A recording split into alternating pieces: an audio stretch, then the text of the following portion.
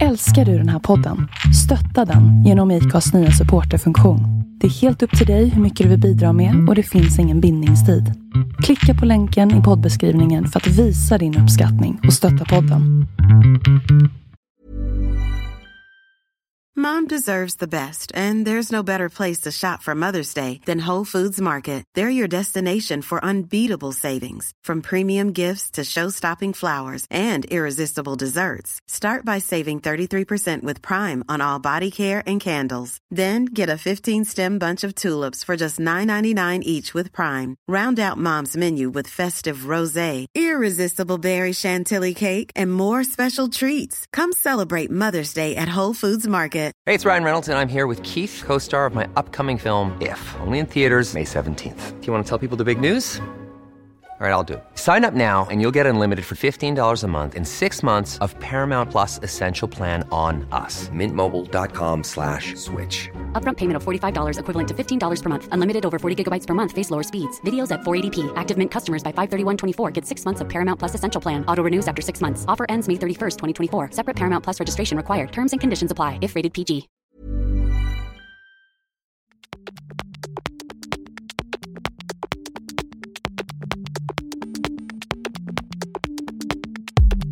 Sarah Penton bestämde sig för att säga upp sig från sitt jobb för att istället satsa helhjärtat på att bli en professionell landsvägscyklist. Förra året vann hon SM-guld och nu siktar hon på OS 2020. Jag heter Magnus Ormestad och det här är avsnitt 180 av podcasten Husky. Inför valet i år så har miljöorganisationen Protect Our Winters startat kampanjen Välj vintern. Jag heter Maria och är med i en organisation som heter Protect Our Winters, eller POW. Protect Our Winters är en organisation som samlar ihop alla vinterentusiaster, snowboardåkare, skidåkare, längdfärst och skidåkare, skridskoåkare, isklättrare, ja, alla vi som älskar att hålla på med vår hobby eller vårt yrke på vintern. POW Sverige då har lanserat en valkampanj i år som heter Välj vintern. För vi tyckte att man inte snackar tillräckligt om det som påverkar vår kära sport, klimatförändringar i den här valkampanjen. Och även om vi nu har mitt i sommaren och har njutit av varma sommarväder så tycker vi att man ska rösta med vintern i åtanke. Vi på Sverige tycker ju att man ofta lyfter vintern liksom i politiken i en negativ bemärkelse. Att man vill röja snön och det är liksom ett problem för infrastrukturen. Men vi älskar ju snön och vintern och ser det som en positiv grej. Och har ställt frågor till partierna om hur deras politik påverkar vintern och klimatet. Och vi har ställt 3 frågor till partierna. Vi ber dem att lyfta upp vad de tycker att är de största miljö- och samhällsutmaningarna. Vi frågar hur de tänker jobba med klimatfrågor under nästa mandatperiod. Och vi frågar hur de kan stödja oss vanliga människor att göra klimatsmarta val i vardagen. För det är egentligen det som det handlar om. Att vi har en politik som stöder våra möjligheter att välja klimatsmart. Att vi har ett hållbart samhälle. Men sen utöver det här att vi har snackat med politikerna så vet man ju att de kan ju lova guld och gröna skogar. Alla svenska partier är ju mer eller mindre gröna och det kan vara svårt att liksom skilja dem åt och förstå vad det är egentligen som man ska fokusera på i deras svar. Och därför har vi också snackat med 3 stycken experter från lite olika synvinklar. Vi har talat med Johan Rockström som är professor i miljövetenskap vid Stockholms universitet. Så har vi snackat med Isak Stoddard som är från Uppsala universitet och han jobbar med miljö- och utvecklingsstudier. Och så har vi talat med Andreas Gyllenhammar som är en konsult för Sweco, klimatanalytiker. Och de här har vi då bett att liksom från sin synvinkel hjälpa oss förstå politikernas svar. Och då har vi bett om att berätta om vilka frågor man egentligen borde satsa på för att få en kraftfull klimatpolitik som bevarar vintern. Och vi har bett om att hjälpa oss att vad man ska liksom titta efter så att man kan bedöma partiernas klimatåtgärder och mål, att de är tillräckligt ambitiösa. Och så har vi också frågat dem att vilka politiska beslut är viktigast för att vi vanliga människor ska kunna göra klimatsmarta val i vardagen. Allt material som vi har tagit fram för Välivintern så har vi postat på vår hemsida välivintern.se eller valivintern.se. Båda funkar lika bra. Men sen har vi också spritt det här budskapet och uppmuntrar andra att sprida det här budskapet på sociala medier med hashtag Välivintern. Och det är ju för att en sak är ju att välja själv och göra ett aktivt val i valet.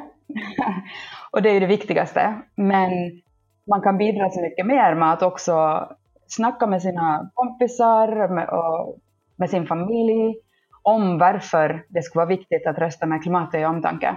Och för att göra det här så kan man då bland annat sprida den här informationen på sina sociala medier, i sina kanaler med hashtag Välivintern.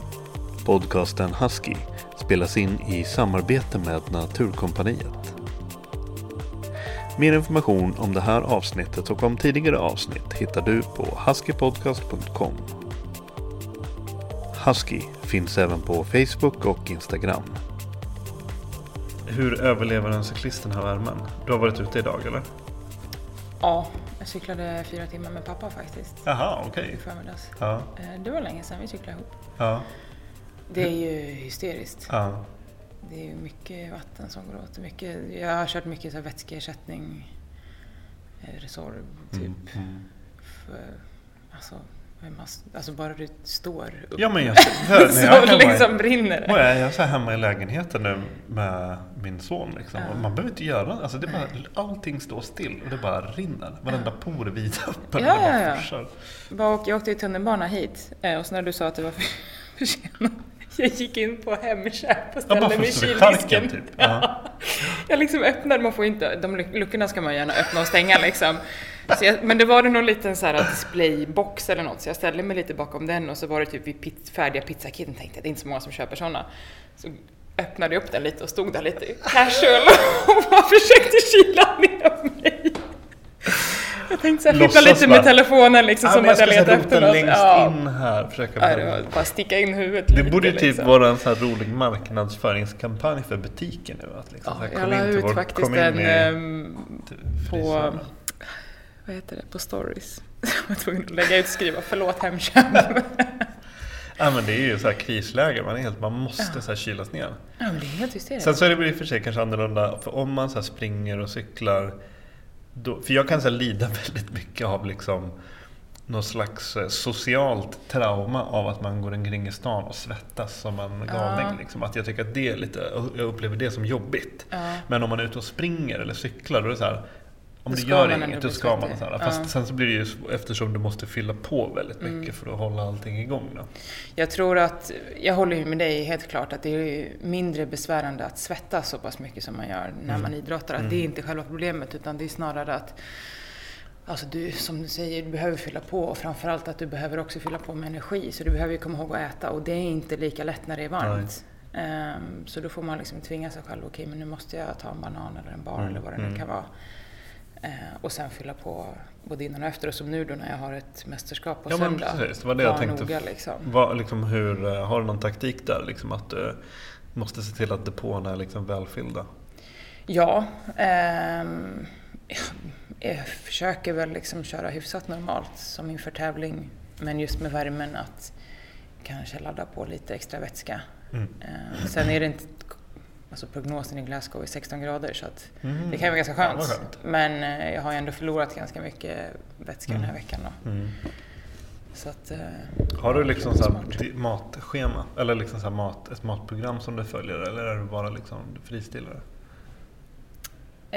Både och skulle jag vilja säga. Jag har haft, i våras hade jag ett strikt schema för att gå ner i vikt. Sen generellt så plockar jag ifrån det jag har lärt mig både av andra och av mig själv längs vägen. Men min generella åsikt är lite av allt är bäst och välj dina tillfällen. Lite sunt förnuft liksom. Ja, men lite så. Har du något knep för just sådana här varma dagar när man på något sätt, när man inte har aptiten men ändå liksom måste få i sig grejer? Kolla på klockan. Alltså se till att om du nu har en plan att du måste äta varje timme på cykeln, se till att göra det då. Kolla på klockan ofta. Har det gått 1:05 och du tycker att men jag kan vänta 5 minuter till, gör inte det. Eller jag dricker på krönet, nej men drick direkt när du kommer på tanken liksom. Det tror jag är viktigt att hålla koll på. Och också innan och efter och fylla på. Nu var det 3 timmar sedan jag käkade. Måste få i dig någonting. Vad svarar du på frågan vad du gör för någonting? Om du hamnar bredvid någon på en tågresa eller på en middagsbjudning och de frågar, vad är du då? Jag är professionell cyklist, säger jag då. Eller jag jobbar som cyklist eller något sånt. Kort och gott. Det är ganska enkelt. Ja, det är ganska enkelt. Lite så, det är ju också jobbigt. Eller jobbigt, men det kan ju vara svårt för att man är lite jante som svensk. Man ska inte vara för mer än någon annan. Liksom. Men jag är också väldigt stolt över att jag är det. Så att om någon frågar så säger jag att jag är det. Sträcker du på ryggen? Ja, men lite så. Bra. Ja, jag vill tro det i alla fall. Bra för mitt eget självförtroende också. Och att folk blir ju ofta så okej, vad innebär det? Så får man förklara mer. Men jag brukar svara att jag himlar inte med det. Det är lite roligt med det också för det här kommer vi återvända till i intervjun. Men det här att du har ju, du sa ju verkligen upp dig och gjorde verkligen en satsning för att ta det här steget. Det är ju väldigt, så det är ju väl förunnad att liksom verkligen känna den stoltheten när du svarar på den frågan. Tack. Det är coolt. Du bor i Falun nu. Hur är Falun som tränings- och cykelstad?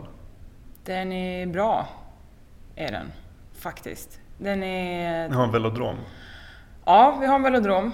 Inte så mycket velodromcykling på sommaren. Kanske i och för sig vore skönt att gå in. Men dels är det ju det då att det finns de möjligheterna på vintern att få till landsvägsliknande pass och kunna köra fort. Men också att det finns mycket skog och cykla mountainbike i. Det är lätt att komma ut på vägarna med landsvägscykeln på sommaren. Du behöver inte, i Stockholm är det alltid lite transportsträcka liksom. Just det. Men som idag, mina föräldrar bor i Mälarhöjden söder om stan. Och uppväxt där och det är inte svårt att komma ut heller. Men det är inte lika lätt. Eller bor du mer centralt i stan eller om du ska till norra sidan så det är trassligt. I Falun så är allting nära så att du kan åka åt vilket håll. Känns klimatet lugnare i Falun som cyklist att det inte är samma hets på vägarna och så? Ja, lite bättre. Det är fortfarande några som man blir tutad på. Ja. Lite det här kommer vi också återvända till. Men det är bättre än jag tänker bara att just bara en sån enkel grej att det är inte lika mycket folk. Nej, det är väl det. Så. Och det är lättare att komma undan på mindre vägar. Det finns fler alternativ liksom. Märker man av någon rissvedseffekt i Falun? Vad för något? Rissvedseffekt. Det är nog mer på mountainbike-sidan då tror jag. Men det har jag inte märkt så mycket av för att jag pysslar inte med det. Eller jag cyklar lite mountainbike på vintern men Men jag menar lugnet som så är ju, vad jag förstått, väldigt populärt för mountainbike-cyklister. Det är mycket många som använder den arenan och det byggs nytt och sådär så att kanske. Uppvuxen i Mälarhöjden. Vad hade du för uppväxt? Jag skulle ju bli fotbollsproffs när jag var liten. Så att jag spelade mycket fotboll och jag hade en trygg uppväxt tycker jag. Mina föräldrar har alltid stöttat mig. Jag har alltid gjort som brorsan har gjort då. Fotbollsbrorsan? Ja, som sen blev då cykelbrorsa. Just så det. började jag också cykla. Men den var bra och trygg liksom. Villa uppväxt. Så. Och liksom så här sport och träning var någonting helt naturligt? Inte från början. Jag och brorsan spelade schack när vi var små. Nej. Jo. Det måste komma ifrån föräldrarna? Nej. Nej, jag vet inte. De har aldrig hållit på med någon... Eller så. Jag tror att mamma spelade kanske handboll när hon var liten och pappa spelade väl lite fotboll så. Men det är ingen som har satsat på idrott åt något håll. Det var nog skolan tror jag. Vi spelade mycket schack och mycket så här skol-SM och sådana turneringar. När körde du senast ett parti? Det var kanske... Kan det ha varit 10 år sedan eller? Kommer du ihåg någon så här, kan du namedroppa någon så här klassisk öppning? Nej, vad de heter minns jag inte. Men jag minns ett kul drag som heter typ en passant och så här. Då får man så här, om man går förbi bonden åt något håll så försvinner det något. Då får man ta den andras, som inte är så vanligt liksom. Okay. Men jag minns inte vad de heter. Men jag skulle nog kunna spela liksom fortfarande. Kul. Ja. Otippat ändå. Ja. Men du ville bli fotbollsproffs. För du spelade fotboll ändå ganska högt upp i åldern. Ja, jag spelade nog fotboll tills jag var 18 typ. Och det känns så här, alltså Stockholm och spela fotboll när man är typ 17, då är det liksom, om fortsätter man då så är man där på ganska hög nivå, antar jag. Ja, jag spelade i division 3. Så, men det var ju ändå träna 6 dagar i veckan, matcher varje helg. Och jag satsade ju på det. Så jag ville ju verkligen bli bättre. Men lite skador och ja, det är ju fotboll vi snackar om. Så, ja, precis. Världens farligaste sport. Ja, typ. Absolut... Inte så mycket filmningar från min sida dock. Nej, inte som nej, nej, men det är väl såhär klassisk skillnad mellan tjejer som spelar fotboll och killar som spelar fotboll på högre nivåer. Att det inte är lika mycket filmningar på de sidan. Inte än i alla fall. Inte så veka kanske. Nej, exakt. Men var det planen? Hade du några andra drömmar? Typ att jag vill jobba med det här eller så? Nej. Ingenting om... Alltså det är inte sådär, jag vill bli läkare när jag blir stor. Eller jag ska jobba som, inte vet jag ska äga en koncern. Eller storartade liksom planer. Utan jag ville bli fotbollsproffs. Och jag har alltid gillat att resa mycket också. Okay.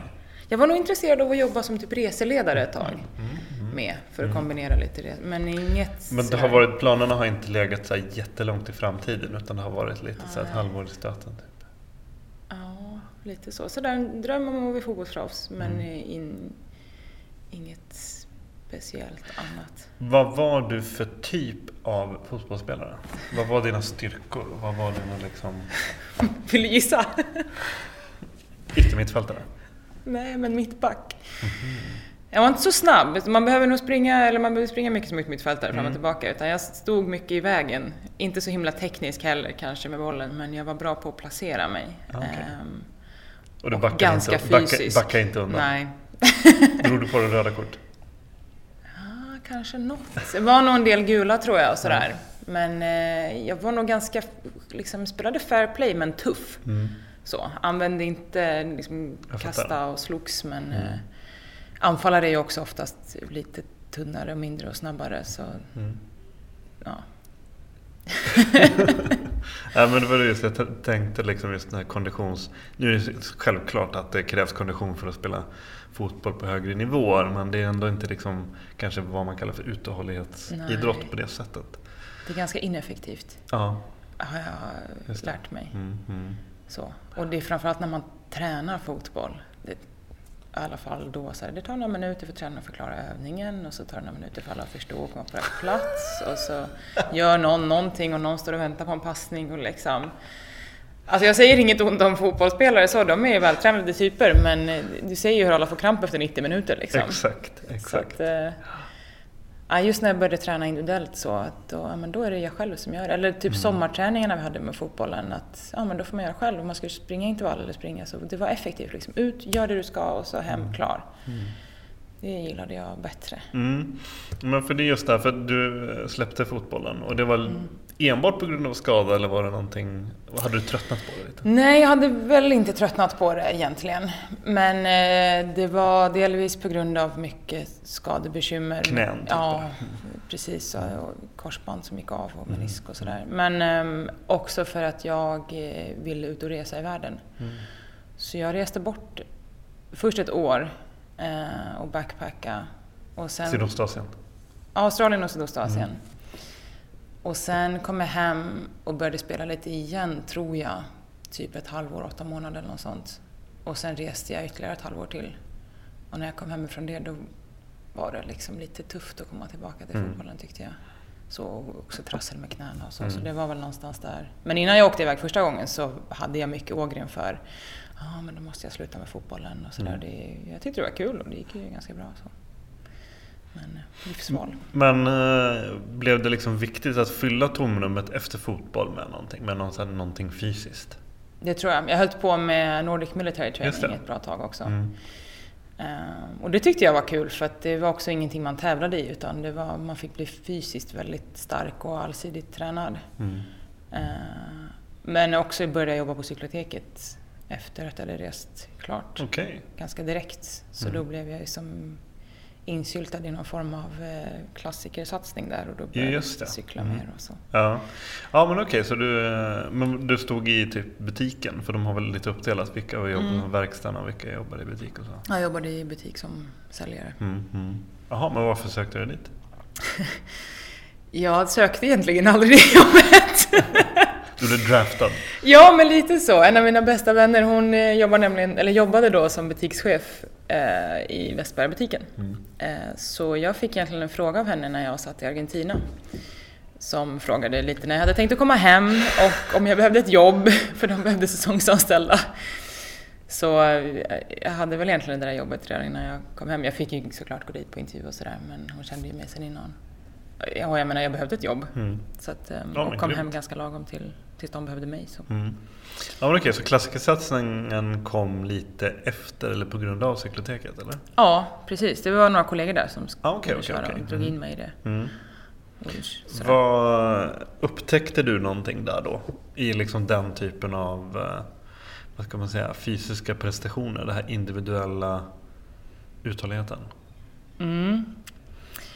Jag minns att jag tyckte att det var väldigt roligt att så extremt fokusera på en idrott i taget och verkligen gå in i detaljer så där, bara åka skidor och teknik och hade ju inte åkt så mycket längd tidigare heller. Och sen från det till att bara cykla, vad kan man lära sig här, hur kan man utveckla, hur fort kan det gå, vad behöver man för prylar och så vidare. Och sen just cykelbiten fastnade jag väl för. Liksom, jag tyckte det var kul och det gick bra och jag kunde mäta mig med killarna och var liksom rätt stark. Så att det var väl där någonstans. Och folk som pushar den liksom. Som säger, ja men du verkar stark, ska du inte vara med på det här också? Vara med på det här och testa det och cykla längre, cykla fortare. Var med i vår snabbgrupp liksom. Och sen då att det här damlaget startades i Stockholm som jag fick nys om och någon tyckte att men du borde testa att tävla. Så det liksom blev lite indragen så. Du var väldigt öppen för det och extra öppen för det här med cykling kanske. Och jag kanske letade efter någonting nytt. Det är ingenting jag har tänkt på men nu när du säger det så är det väl, man vill ju alltid ha någonting att pyssla med. Ja, jag tänker också kanske att hålla upp den här förbannade motivationen. Det är inte allt, liksom att bara träna för tränandets skull. Det funkar inte för alla och det kanske inte funkar alltid så att säga, utan ibland det är svårt. Ja, ibland kan det är väldigt svårt att tappa det som jag har gjort nu till exempel. Så att, men man behöver ett mål lite. Ja, man behöver ett mål liksom. Ja, eller känna att man utvecklas mot någonting. Kanske särskilt om du är liksom så här, typ skolad inom fotboll med så här, det här laget och det här organiserade träningar och matcher och det med tredje. Och så försvinner det lite, så visst köra NMT ett tag, men då är det lite så träna för tränandets skull. Och sen så kanske det här med klassiken och cykelsatsningen kom då som man liksom. Jag får ju flika in då att jag hade ju bättre Vättern-tid än någon av alla mina andra manliga kollegor. Nu hade jag för sig en grupp jag cyklade med, men ändå. Grymt. Enklast cykel, tyngst hjul och sämst utrustad. Så det var väl också det. Men du märkte av att det här var någonting som lirade med dig? Ja. Det här var någonting som du hade talang för? Ja, så. Och när andra säger det till en också, sådär, jag menar. Man vill ju inte alltid påverkas av vad andra tycker och tänker, men det gör man ju ändå. Och dessutom om man själv känner att man utvecklas, du börjar med någonting nytt, utvecklingskurvan är ju så himla brant i början. Exakt. Så att, utöver det att du märkte att det här med cyklingen, att du faktiskt kunde det och att det gick bra, liksom, kommer du ihåg, var det någonting annat som du gillade med just cyklingen? Gemenskapen får jag väl säga. På något sätt får man väl in lite fotbollens lagsportande i det också. Så det är som den bästa av två världar. Jag får träna själv och se till att jag sköter mitt. Annars blir jag ju inte uttagen. Men samtidigt är det ju en lagidrott. Verkligen. Och man kör ju för lagets resultat och inte för sitt eget. Ibland är det ju en själv då, men Nu har ju jag en roll som hjälpryttare för det mesta och jag trivs ganska bra med det och förstår liksom grejen med lagsport, tror jag. Och tycker att det är kul att lyckas tillsammans. Du är bra på liksom så här, vad kan man säga, hantera prestigen eller vad man ska säga, någonting liksom så här. Jag har ju medvetet gått in i det här liksom, med kunskap om att okej, det är så här det funkar. Jag har inte bara börjat som barn och inte funderat över det. Det här kommer vi då också återvända till, tror jag. Men just med själva cykeln som fordon, har du liksom någon så här tidigt minne av liksom, har cykling haft någon speciell roll för dig liksom, eller någon speciell, har du någon särskilt minne någonting? Ja, kul att du frågar. Jag har nämligen cyklat från Stockholm till Gibraltar med touringcykel. Inte i ett svep, ska jag säga, utan jag har väl en lite galen släkt då på pappas sida som tyckte att det var en bra idé att göra. Vad ska vi göra på somrarna? Vi cyklar till Gibraltar. Så det gjorde jag. Började när jag var 9, tror jag. Och så varje sommar. Då visste man att det gick 2-3 veckor åt att ta sig ner genom Europa. Okej, så det här första sommarcykeln är typ så här Sverige, Tyskland, och så sommaren efter Tyskland. Till Frankrike. Alltså Frankrike är rätt stort, där fick man ju härja runt ett tag. Och så följde vi kusten så där och vi var liksom på alla franska. Det är någon halvö som går ut till Cherbourg, tror jag det heter, uppe i nordväst. Och så ut till Brest och så ner och så över Pyrenéerna och så ut till Portugal och så ner. Så att det tog nog. Jag tror vi var klara när vi var 22 eller något. Det är liksom ett etapplopp. Du har vuxit upp i ett etapplopp, kan man säga. Ja, så att jag får väl ändå säga att jag har cyklat en del innan jag började tävlingscykla. Men det är ju en helt annan typ av cykling. Jo, men ändå. Det är ju styr under händerna och pedaler under fötterna. Liksom. Ja, och just att man tar sig fram för egen kraft. Och då tog vi med oss tält och trangia och allt sånt. Det var rätt nice. Men skulle du kunna i en jag fattar att det är ganska svårt att kombinera med ditt liv som professionell cyklist, men om du skulle tänka dig att men typ några år framåt, skulle du kunna tänka dig att liksom, men nu ska jag cykla till Kina typ? Kanske inte så äventyrligt, tror jag. För jag tänkte just att du har rest och liksom så här, och du har cyklingen och så här. Jag vet inte just nu i alla fall. Det skulle kännas som ett lite stort projekt, tror jag. Jag har för lite kunskap om de områdena kanske. Och det kan man ju skaffa sig såklart om man är intresserad. Men jag tycker ju om också att vara ute i naturen och campa och tälta och sådär. Men ja, kanske. Men jag vet inte riktigt på vilket sätt. Nej, vi får återkomma. Ja, inte så rått kanske som det. Fast jag vet inte hur det är, jag har aldrig testat. Det kanske är... Det verkar ju fantastiskt vad man har hört. Man bör nog vara inställd på att det kan vara rått. Ja, det är väl kanske så. Lite kargt och svårt. Sen kan det nog vara soligt också. Ja. Man kanske får välja den rutten som är bäst väder. Vad såg du för utmaningar och vad möttes du av för utmaningar när du väl började på något sätt? Jag vet inte, vad ska vi släppa ner nålen någonstans? Du har kört klassiken, du har börjat cykla lite mer seriöst. Jobbar du fortfarande på cykelverket då? Nej, vänta här nu.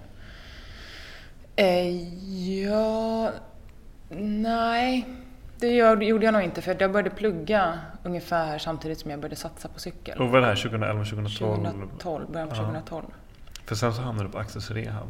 Ja, jag pluggade ju ett halvår till idrottsmassör. Okej. Och sen hamnade jag på Access Rehab.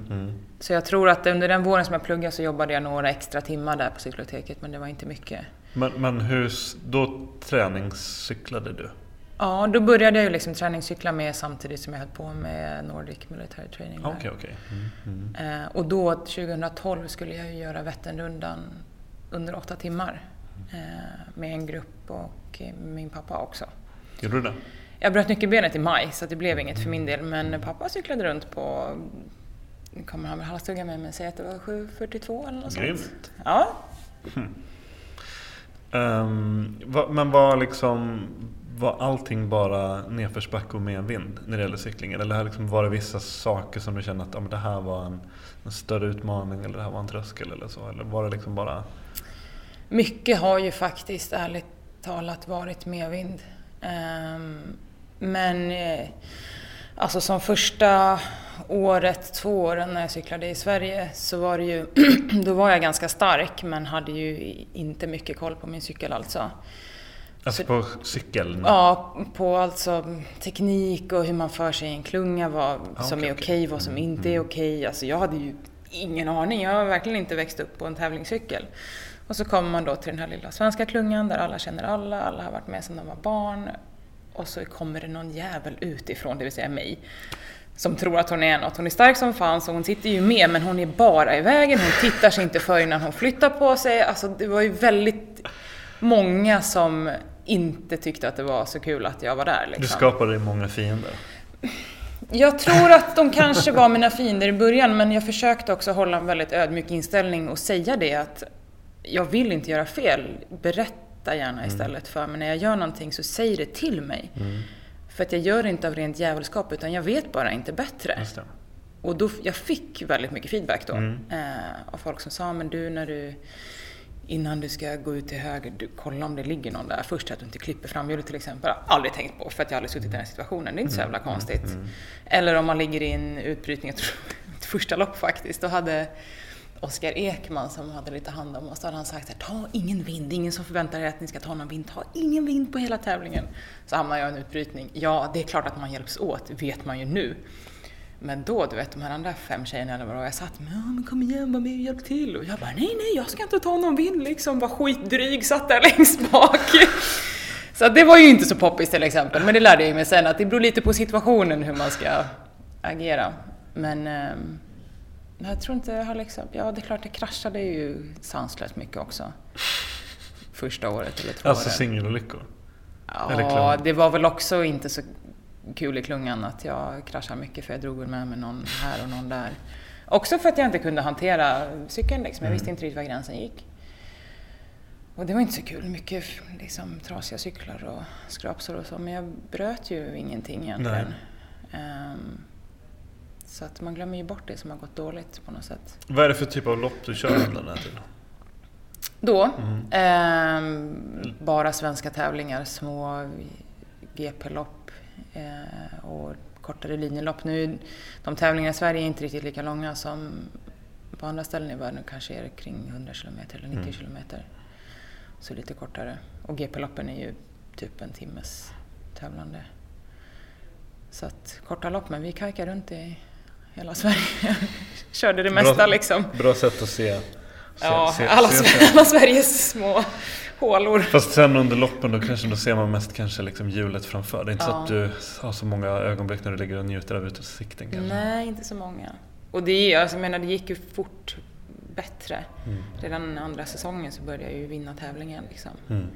Och det var väl därför jag insåg att okej, men jag värt att satsa på. Ja. Jag tänker också det här med att komma in och upptäcka den här, för det är en väldigt, när man har en bra cykel och när du är van, du känner din cykel och så just där du sitter fast i pedalerna och liksom går som ett jäkla jetplan känns det som liksom. Och så just den här, de här känslorna när man är ett med cykeln, det är ju en fantastisk härlig känsla och man känner sig verkligen som en jävla maskin liksom. Kan du liksom berätta någonting om de känslorna som du fick för de ögonblicken? Vilken svår fråga. Alltså jag tycker ju om att känna mig stark, men det gör väl alla. Men det är ju som du säger, För det är ju någonting som är det inte lite grann någonting som kommer att man går från att vara en passagerare på cykeln till att vara ett med cykeln. Precis, man förstår sig på det. Jag vet inte riktigt när det hände, men jag tror väl att det liksom växte in där, kanske inte första året men andra till 3:e året när jag också började tävla i Holland där 2015. Att man fick känna på cykel på ett annat sätt och man fick till exempel ligga i en större klunga och vara liksom i symbios med allting annat också. Det har jag upplevt. Men det kan jag tänka mig en mäktig känsla. Ja, det är en häftig känsla och alla kör med högprofilshjul och det bara surrar liksom. Men också en fantastisk känsla när en av de bästa stunderna för mig, det är ju att ligga i en bra utbrytning liksom. När det snurrar på, man känner sig stark, man behöver liksom inte ta i. Jag minns som på SM förra året då när jag faktiskt vann och vi låg i en grupp med, var vi 4 eller 5 kvar på slutet. Och vi ligger liksom och går runt så för att vi har en jagande grupp bakom. Och jag bara känner hur mycket starkare jag är än de andra. Jag ser hur de sliter på sina cyklar och det bekommer mig inte. Det bara går liksom. Och jag försöker säga okej, men jag ser lite trött ut för att liksom mygla lite så. Och visst, jag var inte säker på att vinna, men jag kände verkligen liksom idag är kanske dagen. När allting bara stämmer. Man behöver inte slita för någonting liksom. Så att det är en härlig känsla. Ja. Vi träffades ju faktiskt första gången 2013 på en frukost i Hammarby Sjöstad när du körde med Le Peloton. Då måste Le Peloton varit en ganska ny grupp. Ja. Jag vet inte när Nico startade, om det var året innan eller så. Nu började vi bara med ett par stycken. Ja. Nu har de tagit över Stockholm. Ja. Och för er som inte vet vad det är för någonting? Nu utgår de från Le Monde, cykelcaféet på Folkungagatan, va? Nej, vi avslutar på Le Monde. Okay. Börjar vi Urban Deli i Sickla. Just det, i Sickla. Just det, det är alltså tidig, hård morgonträning klockan 6 på morgonen. Förut var det bara onsdagar, men nu är det väl onsdagar och fredagar året om. Landsväg på sommaren och cross eller mountainbike på vinterhalvåret. Bra högfartsträning liksom, tävlingsträning. Rutinerade cyklister? Ja, för det mesta. Jag menar, och nu finns det i alla fall 2 grupper. Där en går fort och kör lite längre och en där man mer hjälps åt lite mer. I den snabba gruppen kan det ju vara att någon vill attackera eller försöka köra ifrån de andra och att det splittras av lite. Men i den andra gruppen så är det lite mer disciplinerat att man hjälps åt och får ett bra pass. Liksom. Jag kan tänka mig att någonting sånt måste vara otroligt viktigt för motivation och inspiration och liksom humör och glädje och allting och kontakter och så. Ja, alltså det var ju bästa passet i veckan när jag bodde i Stockholm. Absolut. Du har aldrig riskerat att trilla dit som triatlet? Nej. Det blir väl min sambo ledsen, men han är nämligen triatlet. Men jag är alldeles för dålig på att simma och jag tycker inte att det är kul och de simmar alltid jättetidigt på morgonen. Det är nummer 1. Och nummer 2 är jag är ganska kass på att springa också. Så att nej, jag har funderat på att testa någon gång och sådär, men inte riktigt lockat. Inte där än. Nej, inte än. Det dröjer nog. Men du avslutar utbildningen som idrottsmassör. Du börjar jobba på Access Rehab. Och du jobbar typ heltid, eller? Jag började jobba på timme lite så för att jag var ju också nyexad, så de ville väl kolla lite hur pass väl jag skötte mig och sådär. Men sen när jag fick en fast anställning, då önskade jag faktiskt, som har ju varit superschyssta, då önskade jag mig 75% anställning för att jag hade börjat cykla och ville inte jobba mer än vad jag behövde. Men också bara halvtid i behandling. Så jag fick lite administrationstjänst kombinerat med att stå och massera. Så 75% jobbade jag fram tills att jag först tog tjänstledigt och sen sa upp mig då. Men när fattade du det här beslutet att men nu går jag all in? Var det någonting som hände? Var det typ någon sån här saknad pusselbit som du gick och väntade på? Eller var det bara en vacker dag du bara, men nu är jag redo? Jag tror att det var en kombination av saker. Dels i slutet på 2014 då, när jag hade cyklat 2 år i Sverige och börjat vinna lite tävlingar och sådär. Så jag fick faktiskt ett landslagsuppdrag redan då 2014 att köra världscupen i Vårgårda. Och då sa förbundskaptenen som vi hade då, Martin, att ja, jag vill gärna ta ut det här till Vårgårda, men du har ingen internationell erfarenhet, det behöver du skaffa dig. Så då åkte jag faktiskt den sommaren en vecka till Belgien och körde 4 KRMS-lopp tror jag. Det är så här, ja men kriterium eller GP, liknande kortbanelopp liksom, jättelätt. Man åkte dit, man betalade 10 euro eller något och så fick man en nummerlapp och ställde upp.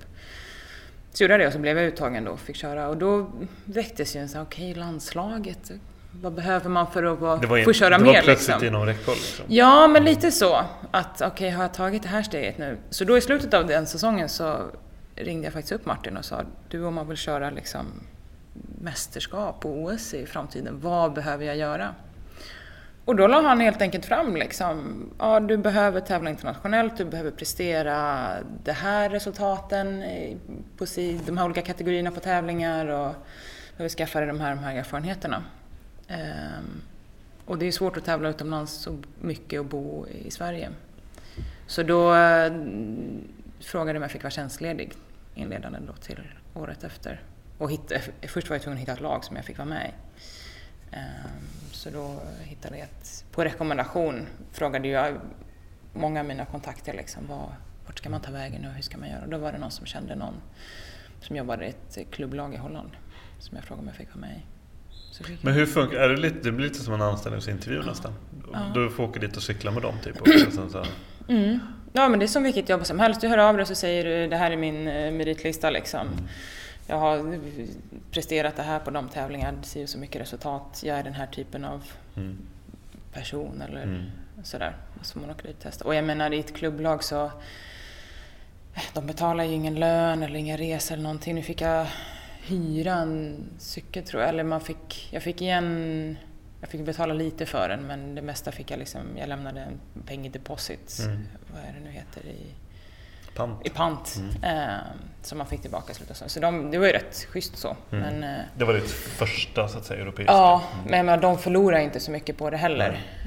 Hur stort liksom, hur många lagkompisar hade det? Hur stort var det? Var ganska många. Oftast är ju klubblag större då också för att på den typen av tävlingar vi kör så får man ju ställa upp med fler cyklister.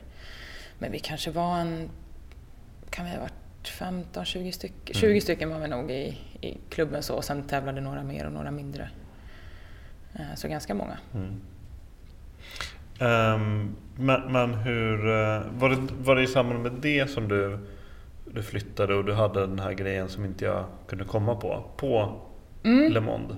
Du liksom, det var lite grann som en så här crowdfunded satsning. Så exakt. Du tryckte upp tröjor och allting sånt. Ja. Jag fick ju hjälp att trycka upp de här tröjorna. Det var faktiskt en patient till mig som jobbar som grafisk designer. Han tyckte att det var jättekul att jag skulle satsa på cykel. Så han sa, jag kan fixa en logga och lite t-shirt och så kan du sälja dem liksom. Så att du kan finansiera din satsning.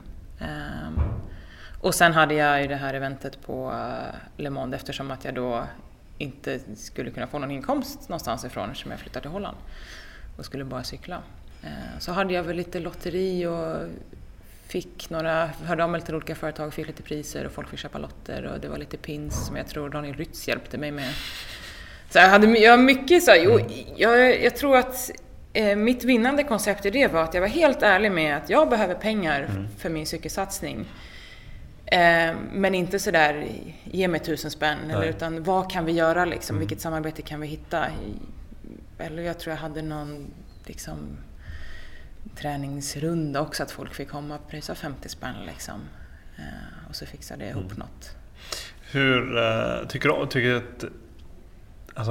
du sådana saker är roliga? Att liksom jag höll på att slita lite eller liksom just det här lite sälj nästan liksom. Eller just det här att fixa för sig själv liksom, att ska jag säga, marknadsföra sig själv och liksom så här. Både och. Det är ju ett nödvändigt ont för att överleva. Men jag tycker att det är kul att göra det för min egen skull och också inte att jag tycker inte om att gå och be om pengar. Utan jag vill presentera en idé som folk går igång på. Och sen tycker jag att det är extremt roligt att jobba med människor. För bådas vinning så. Och ja, men just och därför bådas, för det är väl just det man vill åt ett typ av samarbete där man känner att inte bara att du får pengar eller så, utan då skulle jag nog få dåligt samvete tror jag. Man vill gärna att de andra ska känna att de får ett utbyte av det. Ja, jag vill gärna försöka ge tillbaka så mycket jag kan till de som har hjälpt mig längs vägen på olika sätt. Och det är inte alltid jag vet hur det går till, men jag försöker alltid få de personer jag samarbetar med att det ska vara lätt att ta kontakt med mig om de behöver någonting tillbaka eller om det är någonting jag kan hjälpa dem med eller en föreläsning jag kan hålla eller vad som helst. Jag har ju inga egna ekonomiska medel jag kan bidra med, men jag kanske kan bidra med någonting annat. Så att, och det, ja, som sagt, det är lite slitigt, men det är också lite roligt. Men det är jobbigt när man måste, för att annars överlever man inte. Nej, men för det får inte ta energi och lusten ifrån det som är viktigt, och det är cyklingen liksom. exakt. Men jag tycker om att klara mig själv också, så att man får väl... Men det har ju bevisligen gått bra. Ja, det får man väl säga. Lycka hittills. För nu är du ute i Europa och du kör ett Hollandslag och så vidare. Vad blev det några så här kulturkrockar liksom? Var det något stort steg att komma ifrån som svensk cyklist och med svensk cykelkultur, eller vad man kan säga, så hamnar du i ett annat land och liksom allting? Ja, det var ju som min storebror sa då, att kom ihåg nu när du flyttar utomlands att det blir som att lära sig cykla på nytt. Och det blev det. Dels för att det är en mycket större klunga, det går mycket fortare, det är en helt annan taktik för att det är större lag. Det är annan terräng, det är längre lopp. Allting runt omkring är liksom mer och större och fortare, liksom, hårdare. Så att jag tror jag var lite i chock liksom, i början av den säsongen. Så, men jag fick också tävla extremt mycket. Jag tävlade ju flera dagar i veckan hela året. Typ, jag hann ju liksom inte träna. Så mycket tävlade jag. Tävlade i form? Ja, men faktiskt. Och då lärde jag mig mycket på vägen. Men också där att jag hade en jättebra sportdirektör i det laget som också efter tävling kom och gav mig feedback. Och jag minns så tydligt någon gång när jag hade legat en utbrytning med 2 andra. Det var en plats 1, 2, 3. Och så kom han efteråt och sa, du hade kunnat vinna. Jag blev 2, tror jag. Du hade kunnat vinna. Så jag, jag försökte mitt bästa, men det var var en tjej då som gick loss strax innan mål, som vi kom inte ikapp. Då sa han att när jag pratade med henne, för att han kände henne lite så här, hon gick när du drack. Du behöver inte dricka 2 sista kilometrarna. Gör aldrig det igen. Hon var i ditt lag?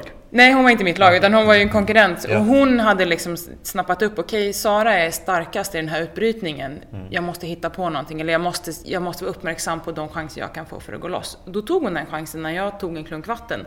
Då attackerade hon. Och då tog det mig 1 eller 2 sekunder för lång tid att reagera. Och då var hon borta. Jag dricker aldrig sista kilometern nu. Det händer inte. Jag minns det så tydligt. Så att mycket sådana liksom, små som har lärt sig längs vägen, den hårda vägen. Liksom.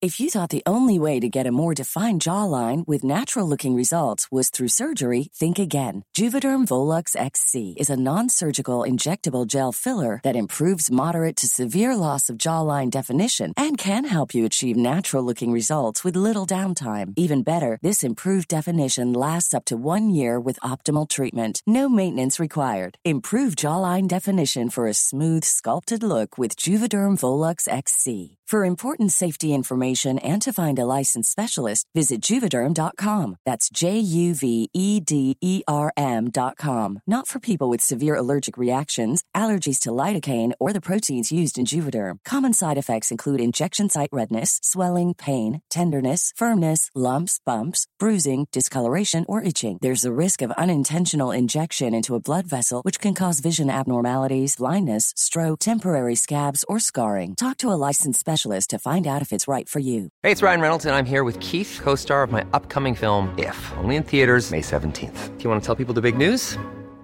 All right, I'll do it. Sign up now and you'll get unlimited for $15 a month and 6 months of Paramount Plus Essential Plan on us. MintMobile.com/switch. Upfront payment of $45 equivalent to $15 per month. Unlimited over 40 gigabytes per month. Face lower speeds. Videos at 480p. Active Mint customers by 531.24 get 6 months of Paramount Plus Essential Plan. Auto renews after 6 months. Offer ends May 31st, 2024. Separate Paramount Plus registration required. Terms and conditions apply if rated PG. Ryan Reynolds here from Mint Mobile. With the price of just about everything going up during inflation, we thought we'd bring our prices down. So to help us, we brought in a reverse auctioneer, which is apparently a thing. Mint Mobile Unlimited Premium Wireless. How to get 30, 30, bit to get 30, bit to get 20, 20, 20, bit to get 20, 20, bit to get 15, 15, 15, 15, just $15 a month? Sold! Give it a try at mintmobile.com/switch. $45 up front for 3 months plus taxes and fees. Promo rate for new customers for limited time. Unlimited more than 40 gigabytes per month. Slows full terms at mintmobile.com. Det verkar ju vara väldigt mycket taktik. Det måste vara väldigt kul. Ja, jag gillar det. Är det, skulle du säga att det är generellt cyklister på din nivå, alla tycker sånt är kul? Eller är det så att en del bara, nej men jag kan cykla och fokusera på mig, men jag är inte bra på liksom det här Liksom, för det måste ju vara mycket så här mentalt och lite så här psyka andra och vara lite så här... Inte så mycket psykningar kanske, men jag tror att... Ja, men det här som, jag menar inte psykningar, utan jag menar mer som det här, du sa det här att jag spelade lite trött, så jag såg lite trött ut och sådär. Jo, men det är mycket, alltså det är ju dränerande mentalt likväl som fysiskt. Framförallt om du kör ett etapplopp, alltså man är ju helt slut i huvudet. För att man måste fokusera från startskottet till målgång liksom. Sen tror jag att det beror lite på hur mycket individualist eller inte du är också. Men på den nivån som jag är på nu så måste nog alla bara försöka hålla sig till taktiken i lagen, för annars så har du en cyklist som alltid gör sitt eget och skiter i taktiken. Det blir liksom inte bra. Så då får de inte vara med längre. Så att det är alltid det här taktiska spelet och se vad andra gör, vem det är som gör någonting, hur de ser ut. Om något av de större lagen avancerar med hela laget, ja då vet man att nu kommer det hända någonting snart, bäst vi är med liksom. Eller att man har en eget upplägg sådär. Att det är svårt att alltid följa taktiken för att allting kan hända i ett cykellopp liksom. Men när du ligger i en klunga, så dels så har du så att du vet er taktik, men du ligger hela tiden, om det är 20 människor omkring dig, så du bara, men där är hon ser ut så här, och shit, där kommer hon ser ut så här. Amen. Så du har liksom så här, det är full koll hela tiden liksom. Ja, det är fullt fokus, och tappar du fokus, då sitter du plötsligt längst bak och har ingen aning om vad som händer där framme. Så att du måste hela tiden vara på, och så i och med att alla vill fram hela tiden, så måste du också avancera hela tiden för att vara med. Och då måste du ha koll på, okej, vem är det där, okej, hon kom på kanten där, men hon är bra, då kan man lägga sig på hennes hjul. Eller var är mina lagkompisar? Du vill alltid vara nära dina lagkompisar. Ja, hon ligger där, okej, men då försöker man trassla sig dit liksom, och så kollar man in lite läget. Ja, okej, vad har vi nästa? De är här. Ja, vad ska vi göra nu? Hur kan du ge något exempel hur taktiken kan se ut? Liksom, vad har ni liksom typ som ett möte innan? Okej, alla vet att det här loppet är, säg det är 100 kilometer, banprofilen ser ut så här, den första tredjedelen kommer vi göra så. Är det något lag som kommer, så kommer vi släppa dem, eller vi kommer följa med dem. Alltså, hur ser taktiken ut? Det är ju som du säger alltid ett möte innan. Vi har oftast samma dag innan, vissa har väl möte kvällen innan och sådär. Men och då, dels så har man ju gärna kollat banprofilen själv så man vet vad det handlar om. Men man går alltid igenom banan om det finns kritiska punkter, som till exempel det kommer en klättring på 2,5 kilometer efter 50 kilometer. Det går från bred väg till smal väg, eller det blir en skarp högerkurva, då måste man vara i front. Och så har man alltid en kapten för den man kör för liksom. Antingen säg att det är en spurtetapp, då är genom spurtarna man kör för. Den personen behöver man ju skydda hela dagen. Så att då kan det kan vara att en av mina lagkompisar eller jag själv får i uppgift att bara vara med den här spurtan hela dagen. Försvara den här, täcka vind, se till att hon kommer över alla klättringar hon ska över, täppa luckor, hämta vatten, vad det än kan vara liksom. Den här spurtaren som vi liksom kör för dagen, hon ska inte behöva göra någonting fram till spurten. Så det kan vara till exempel min uppgift. Och då är det skitsamma om vi dessutom inte ska låta något komma iväg, något viktigt. Om det är något smålag så kanske vi inte bryr oss. Men om det är något större som går på attack, då är det upp till mina lagkompisar att vara i front och se till att man alltid går med eller är representerad i den här utbrytningen, eller se till att ingen utbrytning går. Så att alla har lite olika uppgifter. Men finns det en som har typ befälet över klungan?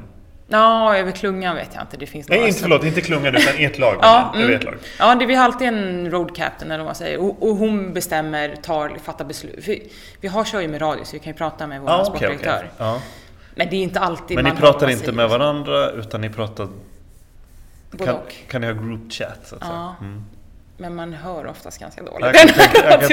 Så därför är det också en viktig poäng att sitta med varandra, för då kan man prata med varandra direkt. Men det finns också en tjej som kan fatta om det är någonting som händer som vår sportdirektör inte är medveten om, för att det tar ju lite tid så innan bilarna vet, så kan hon säga okej, det här måste vi gå på, eller nu gör vi så här, eller okej, det här är en situation vi inte hade räknat med, vad gör vi? Då är det hon som bestämmer. Och hon kan också ibland då, om hon inte vet, gå ner till bilen och snacka med sportdirektören. Okej, vad gör vi åt det här? Ja, okej, och sen förmedla det till oss andra. Det är inte bara cykla. Nej, men verkligen inte. Men ibland kan jag tänka att ju mer du har som distraherar dig, desto lättare är det att glömma bort din egen trötthet. Så kan det vara ibland att ifall du har den här rollen att du ska skydda den här spurtaren, att du på något sätt blir 10 gånger starkare, eller liksom du blir väldigt mycket starkare bara för att du har en uppgift där. Du ligger och tänker på det här och kollar på det här, så att du på något sätt, du tänker inte ens på att du är trött. Nej. Mot om du skulle vara den som bara går in i dig själv, och då är det kanske lättare att falla för de liksom rösterna som i dig som säger att du är trött. Ja, där kommer väl det här med lagspelare in. Att du får ju alltid några extra procent när du hjälper en kompis. Du har en uppgift. Liksom. Ja, och det är också lättare mentalt att ha en uppgift att fokusera på än om vi skulle få så okej, ja men så här ser banan ut idag, ut och kör sig, lycka till, vi får se vem som vinner, typ. Då är man ju på helspänn över allt. Liksom. Men om du har en specifik uppgift, eller att du ska, den här klättringen efter 50 kilometer, då måste din lagkompis, du måste hjälpa henne in i front. Då är det det du fokuserar på. Liksom. Men nu har vi cyklat 40 kilometer här, var är min lagkompis? Jag har den här, nu sitter vi tryggt här, börjar närma sig liksom, droppar av henne där jag ska. Så kan jag slappna av sen. Om det nu är det som är dagens uppgift. Och då kan jag liksom lite chilla i 30 kilometer först innan mitt jobb börjar. Så det är mycket lättare också att ha, då vet man vad man ska fokusera på. Det blir inte så spritt liksom. Och man får lite extra powers. Precis som jag också har förstått att, nu har jag sällan varit i den här situationen, men om jag då jobbar för en spurtare, hon får ju också extra krafter av att hennes lagkompisar har offrat sig för henne hela dagen. Just det. Då blir ju hon lite starkare och vill ge tillbaka liksom. Så att det är givande och tagande där verkligen. Och där måste du ha en väldig styrka ifrån lagidrotten. Jag tror det faktiskt. Är det ovanligt att ha den bakgrunden som du har? Ja, jag tror det. Jag har fått uppfattningen av att det är väldigt många som cyklar som bara har cyklat, eller för det mesta har cyklat. För att det krävs också att du cyklar väldigt mycket för att bli duktig på det. Alltså det är någonting du verkligen nöter in. Liksom. Det krävs många mil och många timmar och mycket erfarenhet. Och där var det väl lite negativt för mig i början då, att jag inte hade någon koll. Liksom. Men så om man ska generalisera, dina lagkompisar, många av dem de har cyklat sedan de var typ 10, 11, 12?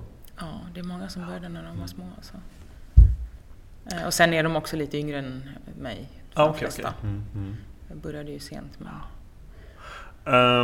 och en annan grej, det här banprofilen och veta banan då, för jag tänkte så här, har du någon liten så här anteckningar på, antecknar man på typ armen och sådär, eller går det via radion att typ nu är det 5 kilometer kvar till stigning typ, eller? Både och. Det gör man ju som man vill, men de allra flesta, precis som jag, skriver en liten lapp på styrstammen med viktig information. En liten post-it sådär. Ja, men typ med sån här coach-tape funkar ju bra även när det regnar liksom. Så skriver man med bläck på den och sen sätter man den på styrstammen. Och då kan det stå, alltså för backe eller bergspris så gör jag liksom en triangel och så skriver jag kilometerantalet. Och för spurt så skriver jag ett S till exempel, eller när det är langningszon. Men sen påminner ju Carmen i radio, men ibland funkar inte radion liksom. Nej. Så ni får köra med sån någon device liksom, någon sån GPS, eller vad ska man säga? Vad heter det? Ja, men alltså en cykeldator? Ja, eller? exakt. Ja, precis. Det har man ju så att man ser hur långt man har cyklat till exempel. Eller om man ligger i utbrytning så kan det ju vara vettigt att se vad man trycker för watt så att man inte går på rött, för att det känns bra liksom. Men framförallt är det ju distansen som är viktig att se på och kolla sin lapp liksom. Det är jobbigt när det är väldigt mycket som händer under loppet, för då blir lappen väldigt lång och jag har inte så lång styrstam. Det är lite av ett problem ibland faktiskt. Gå till mekaniker, men jag måste ha en längre styrstam för det. Säger det. Ja, men faktiskt, för att jag vet att vissa sätter den på ramen. Ja, men då blir det väldigt... Precis, då, liksom, då måste man titta ner så pass mycket så att då är det jättelätt om du sitter mitt i klungan att du kör in i den. Just det. Så jag tycker att jag måste ha den på styrstammen.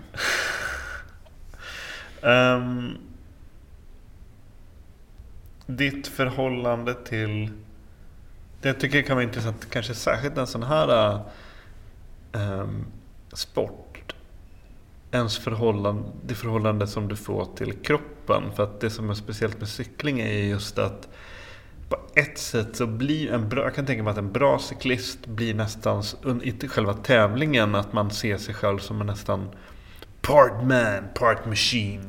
Men att du har den här, du sitter verkligen ihop med den här tingisten, med den här mekaniska delen. Du har hela ditt underrede, liksom, det är 2 hjul och pedaler.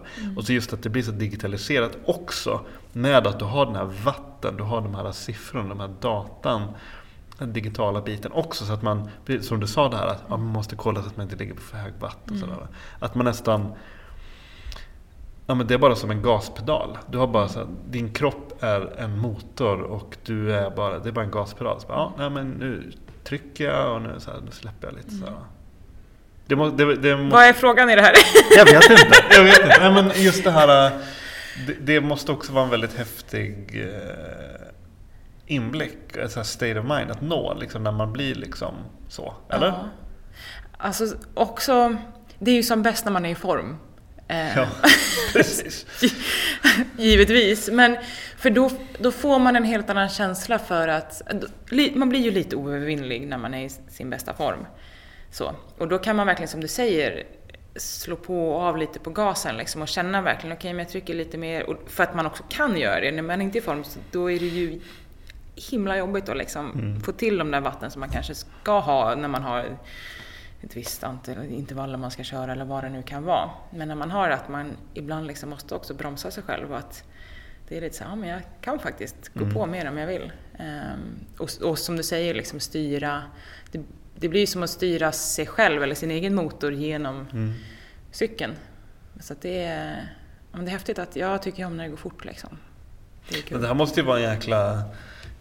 Cykellandsvägscykling, särskilt i Europa, har ju en väldigt gammal tradition.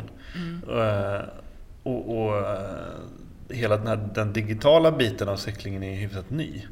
Så det måste vara en väldigt skillnad på sporten på så vis, att det har blivit så kvantifierat som det är nu. Med så mycket data. Och förr var det liksom typ, vad ska man säga, bara känsla och liksom... Jag tror att det är viktigt att också behålla känslan. Den som är mest intresserad av mina siffror är ju min tränare liksom. Så. Det är klart att jag börjar ju förstå mig på det mer och mer. Jag fattar ju vad det betyder och vad jag ska göra och varför jag ska göra saker och ting. Men för mig är det också viktigt att försöka, det är ibland jag tappar bort mig, men att försöka och också känna efter, okej, men hur känns det här? För gör man inte det, då förstår man inte. När din wattmätare inte funkar, då vet inte du vad är känslan för liksom. Ska du ligga på tröskel? Okej, jag vet inte hur det känns. Eller om du ligger i en klunga liksom. Du kan inte kolla på dina siffror hela tiden. Du måste känna efter liksom, hur mycket kan jag trycka? Man får inte göra sig själv för beroende. Nej, jag tror att det är viktigt faktiskt, att vara lite flexibel på så sätt.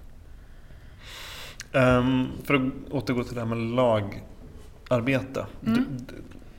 Har ni alltid olika roller? Har du en roll i ditt lag som du nästan alltid har? Ja. Hjälpryttare? Heter det? Ja, eller domestik. Domestik. Det är väl på cykelspråk, det är franska antar jag. För du har även bytt ett lag ett antal gånger. Liksom, då söker du dig, jag söker en sån här position typ. Så har det ju lite varit hittills också, för att jag fortfarande är ganska ny i sporten liksom. Jag har svårt att hävda mig som en ren spurtare eller en ren klättrare eller någonting, utan jag vet också att mina kvaliteter är att jag är bra i de flesta terränger. Det går att använda mig till ganska mycket. Jag är en bra domestik liksom. Jag är bra på att positionera mig i klungan. Jag är bra på att hjälpa mina lagkamrater. Jag är bra på spurtuppdrag, men jag har kanske inte riktigt den här dunderspurten själv än. Sen är det ju någonting jag strävar mot, att få en mer liksom, finess på något sätt. Men det gör ju också att jag kan vara med och tävla på väldigt många typer av banor liksom. Så att det är både positivt och negativt. Är du landsvägscyklingens mittback? Kanske. Ja, kanske. Vad kör du för lag nu? Virtus Cycling, Team Virtus Cycling, danskt World Tour-lag. Hur länge har du varit där? 2 år nu, eller det här andra året. Och det blir förmodligen en förlängning nästa år, hoppas jag. Vi får se. Du vill i alla fall? Jag trivs väldigt bra, gör jag. Du kanske inte vill avslöja för mycket? Nej, vi behöver inte prata detaljer kanske, men jag trivs jättebra. Ja. Men det är lite som att det är ju som en... Ja, men som om du vore fotbollsspelare eller vad som helst. Alltså, du har din plan såklart, och det handlar om du har en långsiktig plan, och så måste du hitta lag som matchar det, men samtidigt så måste du motsvara deras förväntningar. Så det är väl liksom, det är business, inte personal, antar jag. Nej, exakt. Så är det ju. Alltså, jag menar, det är ju samma sak där, du får ju vara lite smart. Gå in med en ödmjuk inställning. Okej, hur ser det ut? Vem är jag? Vad kan jag förvänta mig? Men samtidigt på något sätt snika in dina egna mål så gott det går också. Men jag menar, om jag inte har ett lag att vara i och kan anpassa mig till det, då kan jag ändå inte nå mina mål. Så att, ja. Hur skulle du karaktärisera landsvägscyklingen som sporten europeiska, eller liksom inte det, ja men alltså klassisk landsvägscykling. Varför gillar du det så mycket? Jag tänker så att det är på något sätt som en väldigt blandning mellan, det är en väldigt elegant och liksom nästan lite så här, ja men lite glamour är fel ord, men det är liksom, det är tjusigt liksom. På något sätt, och du har en så här ganska anrik historia liksom, så här, men samtidigt är det jävligt brutalt liksom. Det är höga hastigheter och asfalt och tunndykra och tänder som ryker och armar och ben som ryker, och det är jävligt rått liksom. Ja. Jag tror att jag gillar hårdheten i det. Jag vet inte om jag kallar mig en tuff person, men jag tycker om när det är lite hårt och lite jävligt liksom. För att det gör att man liksom, när man kommer i mål så man får en kick av det. Liksom, man har haft ett riktigt tufft race och tagit sig igenom det. Det vet man ju själv vilka utmaningar man tar sig an. Är det något tufft och hårt som man klarar av, så blir man ju boostad. Sen kan det gå jäkligt fort. Det är kul. När man verkligen bara flyger fram och det känns knappt. En annan del av det är ju att man får man får inte turista så himla mycket, men man får vara på hamna på många olika ställen i världen. Och man får klättra upp för berg och liksom, man får uppleva mycket i det. Det är inte bara, om man ska jämföra med fotboll, alla fotbollsplaner ser ungefär likadana ut. Det är på en arena, det är liksom publik runt om och så vidare. Den är lika lång och lika bred för det mesta. Men cyklingen, den rör sig, det är ingen tävling i den andra lik liksom. Och så lite då lagsport och spänning i att alltså även om ditt lag har ett plan, då de andra lagen kan ju ha ett annat plan som förstör din liksom. Det vet du inte. Så att det är spännande. Finns det liksom en hederskodex inom sporten? Jajamän. På gott och ont. Men dels har man ju det här med vita strumpor och alla stilregler och sådär. Ja. Inte hjälmen på mer än en armlängds avstånd från cykeln och så. Men är det även liksom lite grann under tävlingen att det finns någon slags vad ska man säga, gentleman's agreement, eller liksom att det är hierarki något, eller så. Ja, dels det, men kanske även också att det är lite, ja men att det är någon slags, jag vet inte, jag kan inte riktigt hitta något exempel. Men du beter inte. Nej. Du beter inte hur som helst, utan det finns vissa som konstig jämförelse. Jag vet, alltså typ handboll, där finns det väl så här att man skjuter aldrig målvakten i huvudet liksom. I ansiktet, och det är även om man är motståndare, så det gör man inte liksom. Det kanske inte är förbjudet, eller jag vet inte riktigt, men du gör inte så. Finns det liksom på de här nivåerna du cyklar, finns det sånt också, att man gör inte vad som helst liksom? Absolut. För det är ju ändå potentiellt att folk dör ju liksom. Exakt. Så det är ju inte... Ja, alltså alla följer ju inte det då. Det finns ju några som inte sköter sig så snyggt i klungan, och de har ju ett dåligt rykte om sig bland liksom alla som är kanske lite ruffiga eller bara inte tittar då när de ska någonstans, utan bara stövlar sig fram, och då blir ju folk, man vill ju inte krascha, så man flyttar ju på sig, men det är inte snyggt att göra. Då blir folk så här, vad fasen, sluta upp med det där. Eller du attackerar inte i langningszon till exempel. Ja, det står inte i regelboken att det är förbjudet, men det gör man inte för att alla behöver vatten liksom. Så att absolut, det finns sådana. Oskrivna regler liksom. Ja, det finns, jag vet inte om jag kan komma på något mer just nu, men det finns ett gäng så man vet hur man för sig liksom. Eller om det säger att det är ett helt lag är på väg fram på ytterkanten någonstans, då går du inte ut mitt i och bryter det liksom. För att du vet att de kommer lägga sig längst fram och göra någonting, eller då väntar du tills den sista har passerat och sen kan du liksom så, lite sådana små grejer. Och jag kunde inte dem i början heller. Då får man lite skit, men man lär sig längs vägen. Men det finns det absolut. Och blir det liksom, har man, för jag antar att laget reser runt och det är typ samma lag på alla tävlingar, och så blir det liksom är det en skön stämning mellan lagen och mellan så att säga konkurrenterna så också, eller håller man sig för sig själv? Nej, men det är en ganska skön stämning faktiskt. Också för att folk byter ju lag lite så fram och tillbaka, så man känner ju varandra i lite olika team, så att det är rätt roligt. Så man går och snickersnackar med någon annan man känner. Också i klungan. Så. Du har kört danskt och holländskt. Och ett belgiskt. Och ett belgiskt. Men är det någon skillnad i så här kulturer, cykelkulturer mellan länder? Dels inom så här klubbarna, men även tävlingar, och kanske även då lite för att dra en parallell till det vi snackade om i början, det här med att ligga och träningscykla längs med vägarna. Skillnad på cykelkultur mellan länder som du har reflekterat över som svensk? Det är ju kanske inte jättestor skillnad i cykelkulturen. Man cyklar väl på ungefär samma sätt och tävlar på ungefär samma sätt i typ Belgien och Holland.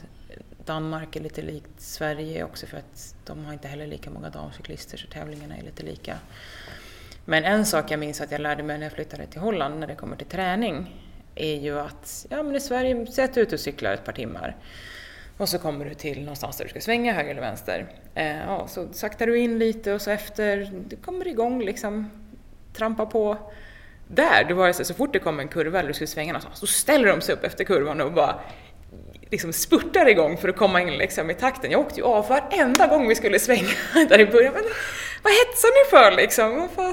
Men det var så man gjorde liksom, behåll farten, kom igen. Och det handlar väl liksom om att man blir bättre på att cykla. Och var lite för chill i Sverige. Så. Men det hade ingenting med någon här trafiksäkerhetsaspekt, utan det var bara kötta liksom. Inte egentligen, jag tror bara att liksom, det är väl det som gör att de blir bättre, de tar i lite mer på träning. Men däremot så har man ju mycket större respekt som cyklist i länder som Belgien och Holland. Där är ju cykelsporten stor. Ja, du har ju, oavsett om du har företräde eller inte, så vänta i bilarna. Så att det är ju extremt välkomnande. Det är inte lika många som liksom prejar den. Nej, inte en enda. Alltså snarare, jag minns någon gång jag kom på så har en väg och så cykelbana, och så kom det en väg ut ifrån höger som skulle ut och på stora vägen och korsa cykelbanan. Då hade han kört ut och ställt sig på cykelbanan för att se om det kom någon bil. Så såg han mig komma cyklande på cykelbanan. Då backar han undan så att jag kan komma förbi. Det skulle kanske inte hända här. Så att de har väldigt respekt. Eller om man säger, pysslar du med? Ja, men jag cyklar och tävlar. Vad kul, vad är nästa tävling? Vad roligt, vad häftigt så. På helt annat sätt. Ja, men det har jag hört också när jag har pratat med så här triatleter och cyklister, just att som i alpländerna till exempel, och Italien, Frankrike, där kan man köra längs vägarna på ett helt annat sätt. Liksom, helt annan respekt. Ja. Också tror jag för att de är lite mer uppväxta med det. De känner fler som cyklar, de cyklar själva. Det är inte det är en stor världssport, men det är en väldigt liten sport i Sverige. Så därför är det väl många som inte har förståelsen just att det är där det brister. Är du rädd när du kör längs vägarna? Oftast inte, faktiskt. Jag kan bli störd och tycka att det är jobbigt om bilar och lastbilar kör om nära, men jag tror inte det skulle vara hållbart att cykla runt och vara rädd. Nej. Det är samma som man kraschar, att jag blir inte rädd. Att det ska inte funka liksom. Då spänner du bara och så kraschar du igen. Du kraschade ju nu i våras. Vad hände? Jag cyklade i ett potthål. Ja, det är väl typiskt. I vilket land? Var det i Sverige. I Sverige? Jag var i Sverige. Källskada typ, eller? Jag vet faktiskt inte, men jag hade varit på läger på Mallis 2 veckor. Var i kanonform, och så skulle jag vara hemma 2 dagar tror jag, eller 3 dagar. innan jag skulle tävla i Kina, ett etapplopp. Så jag bara ut och cykla lugnt med några kompisar. Och du vet, det är väl då man slappnar av som det händer. Man tappar uppmärksamheten och så låg vi ju i en grupp så. Jag låg och pratade med någon och skulle äta en banan tror jag samtidigt. Så såg inte jag där på hållet och så körde jag rakt ner och landade på ansiktet. Alltså du flyger rakt fram? Ja, det är lite skråma längst fram på reglagen på cykeln men i övrigt inga skråmor. Det var bara tänderna som tog smällen. Jag skrek väl och gapade så fastnade tänderna i asfalten. Men vad var 2-3 tänder som rök? Ja, 3 som blev särskilt. Inga som lossnade helt. Men som gick av i alla fall åt olika håll. Men hur tar du en sån krasch rent mentalt liksom? Jag har ju kraschat ganska många gånger tidigare så jag har väl jag vet inte om man lär sig på något sätt att det hjälper inte att bryta ihop. Det är klart att det är jobbigt och tungt och man ska läka, hur lång tid tar läkningsprocessen, vad är det för skador, när kommer jag kunna tävla igen, kan jag åka till Kina imorgon till exempel. Det tyckte de inte att jag skulle göra. Men det är jobbigt såklart, men när man inser att det kanske inte är så allvarligt, förhoppningsvis, jag har ju varit ändå förskonad från riktigt allvarliga krascher.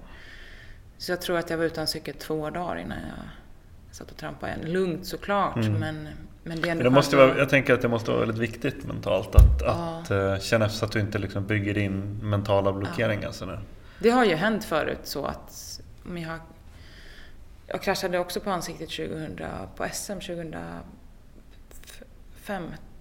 måste det ha varit. Och därefter hade jag tappade ju varje gång jag skulle svänga vänster för att det var en vänsterkurva utför. Och det tog tid. Jag tror det var ett kriterium jag körde i Holland som hade typ 7 vänstersvängar på 1 kilometers varv. Tappade 5 meter varje gång jag skulle svänga vänster, men efter det så släppte det liksom. Men där blev det en spärr att det var svårt. Vilken typ av tävlingar passar dig bäst? Och vilken typ av tävling gillar du bäst? Ja, det är väl ungefär samma sak där man brukar tycka om det man är bra på. Men rent generellt skulle jag väl säga platt till semiplatt. Det vill säga, jag har inga större problem med kortare typer av backar. Där man kan gå på kraft lite mer. Men när det börjar bli långa klättringar så har jag inte riktigt den typen av kropp som klarar av det. Så jag tycker om tävlingar som är tekniska, där det går fort, där det är viktigt att positionera sig för att jag är ganska duktig på det. Men också där det går upp och ner lite hela tiden för att jag har en väldigt snabb återhämtning. Så jag klarar det ganska bra. Det vill säga typiskt år-klassiker tävlingar, de gillar jag. Du körde ett etapplopp som du kanske körde fler gånger, Giro Rosa. Är det typ en dammotsvarighet till Giro d'Italia typ? Det är det. Vi kör ju 10 dagar i sträck så i ett svep. Herrarna kör väl 3 veckor också som touren typ. Det är ju det största längsta på damkalendern. Så det är ju just det där med att hålla både fysiskt men också framförallt mentalt i 10 dagar. Orka ladda, nu i år var det faktiskt inte lika många olika hotell som det var förra året. Då tror vi flyttar varje dag och det blir också helt snurrigt i huvudet. Men just orka ladda om, orka vara skärpt varje dag, nya etapper, sätta sig in i någonting nytt. Sådär. Jag hade ju inte kollat alla etapper på förhand kan jag säga. Också för att jag egentligen inte skulle kört förrän jag fick veta det 2 veckor innan. Och så här. Men jag brukar kolla kvällen innan. Då har jag släppt dagen som har varit och så kollar jag på kvällen, okej, vad gör jag imorgon? Och så skriver jag den här lappen till styrstammen, jag går igenom vad är kritiska moment och hur ser det ut liksom. Så tar jag en dag i taget. Det brukar funka för mig i alla fall. Så.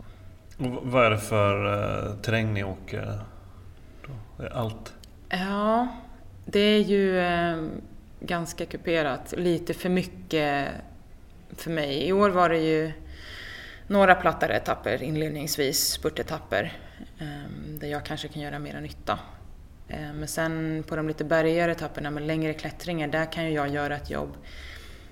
Kanske sitta i en utbrytning eller bevaka utbrytningar eller se till att inget går inför en klättring eller oftast avslutande klättring då. Och sen då positionera in hon i vårt lag som är duktig klättrare och sätta henne i en bra position i botten på berget och sen kanske följa med så länge jag kan. Men när jag väl tar slut så är det bara okej, men då tar jag mig upp i den takten jag tar mig upp liksom. Så att det går ju alltid att göra någonting. Och man behöver väl alla delar. Framförallt när det är ett etapplopp där det dels har spurtetapper men också bergsetapper. Så att du måste ha lite mixat lag. Är du nöjd med lagets insats? Ja, det får man väl ändå säga. Jag vet inte riktigt vad... Vi tappade ju tyvärr vi hade 2 klättrare med oss. Och en av dem kraschade på en av de första etapperna och fick så pass ont så hon var tvungen att bryta innan bergen kom. Vilket gjorde det lite svårt för oss. Men med det vi hade så tycker jag att vi gjorde en bra insats. Vi höll ihop det bra och vi gjorde verkligen det vi kunde, tror jag. Vi missade väl på några punkter, men det gör väl alla lag liksom. Mer eller mindre. Så att, ja, det var... För min egen del också, från att då jag inte var förberedd på att köra, att ändå ta mig igenom på ett vettigt sätt. Mäktig upplevelse. Förra året så knep du ett SM-guld också. Kan du berätta någonting om det? Där kommer ju verkligen laget in, måste jag säga. Jag tror att vi var 10 stycken, tror jag. Men då kan du inte ha kört för din klubb, eller? Eller din... Nej, inte för teamet, utan i Sverige på SM tävlar man för sin klubb istället. Så då tävlar jag för Stockholm CK. Ja, just det. Och då var vi väl typ 10 stycken, tror jag, till start. Och de allra flesta av dem tror jag inte jag har kört någon tävling med inför SM. Men vi la upp en gemensam plan och alla ville liksom köra för mig. Och jag, eller tillsammans med dem då, alla fick specifika roller. Och gjorde verkligen, alltså jag får ju som gåshud när jag tänker på det också. Alltså de gjorde verkligen allt de kunde och maxade ur det de hade på den punkten som var liksom deras jobb. Som satte mig då i ett guldläge till slut. Så det var ju helt fantastiskt. Det kunde inte gått bättre. Sen hade du den här känslan då, det där vi snackade om. Jag vet inte, jag kommer inte ihåg om vi pratade innan inspelning eller efter inspelning. Men just den här känslan när du, ja, men de har gjort så mycket för dig nu så att du måste ge järnet. Ja. Och känslan. Fast du hade väl ganska mycket kräm kvar? Eller jag hade ju det. Alltså, det kändes verkligen som att... Det så visste jag rent teoretiskt att jag hade chansen. När liksom Emma hade lagt av, Emilia var inte med, Sara hade varit skadad länge. Och så satt vi då i den här lilla gruppen på slutet. Och jag var ju ganska rädd med en uppförsspurt på slutet och sitta med både Hanna Nilsson och Ida Ernhjelm som är duktiga uppför framförallt. Men det visade sig ju vara mer en kraftspurt. Så. Och jag lyckades väl med lite taktiken och också hade bäst ben för dagen liksom. Så att det var ju, jag kände ju, man vet ju aldrig i en spurt, det kan ju gå hur som helst och man vet ju inte exakt hur de andra känner, men jag kände mig på vägen in till mål stark där på långa rakan i kantvind eller motvind eller vad det nu var, att det känns bra liksom. Och då laddar man ju mentalt och tänker att det kan gå. Den här mixen mellan fysisk och mental styrka, vad tror du kommer lättast för dig?